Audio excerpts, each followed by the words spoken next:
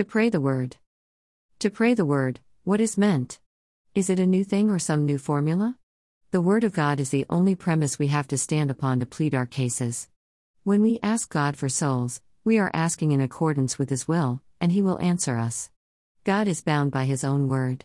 It is impossible for God to lie, and God will perform His word. He will not answer us because we pray much. It not just prayer that God answers, it is a believing prayer. Those who ask with a heart full of faith. In 1 King 18, the story of Elijah, it was a contest between Elijah the prophet of God and the prophets of Baal. Elijah, full of faith in his God, even mocked the prophets of Baal during their offering dance before their god Baal. After the prophets of Baal exhausted themselves, Elijah stepped up, full of faith in God, and asked God to demonstrate His power. God answered Elijah's request stunningly.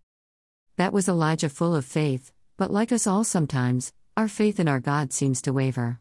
When Queen Jezebel heard what happened, she put out a contract on Elijah. When the prophet who had been full of faith, and asked God to demonstrate by faith, without doubting what God could do, he feared. From a prophet full of faith to a prophet full of fear.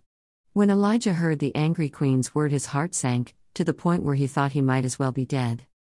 Elijah went into hiding, in a cave on Mount Sinai. Even God had to ask, "What are you doing here, Elijah?" Even the best of the prophets went from faith to fear, faith in a powerful God, to fear and wondering could God save him. We need to keep ourselves, also in faith in the completeness and power of God to answer our prayers, communication with Him. Maybe sometimes our prayers take a while to be answered and we request many times. Maybe God is waiting for us to process the faith in Him, always expecting something to happen without wavering. God bless. OFJ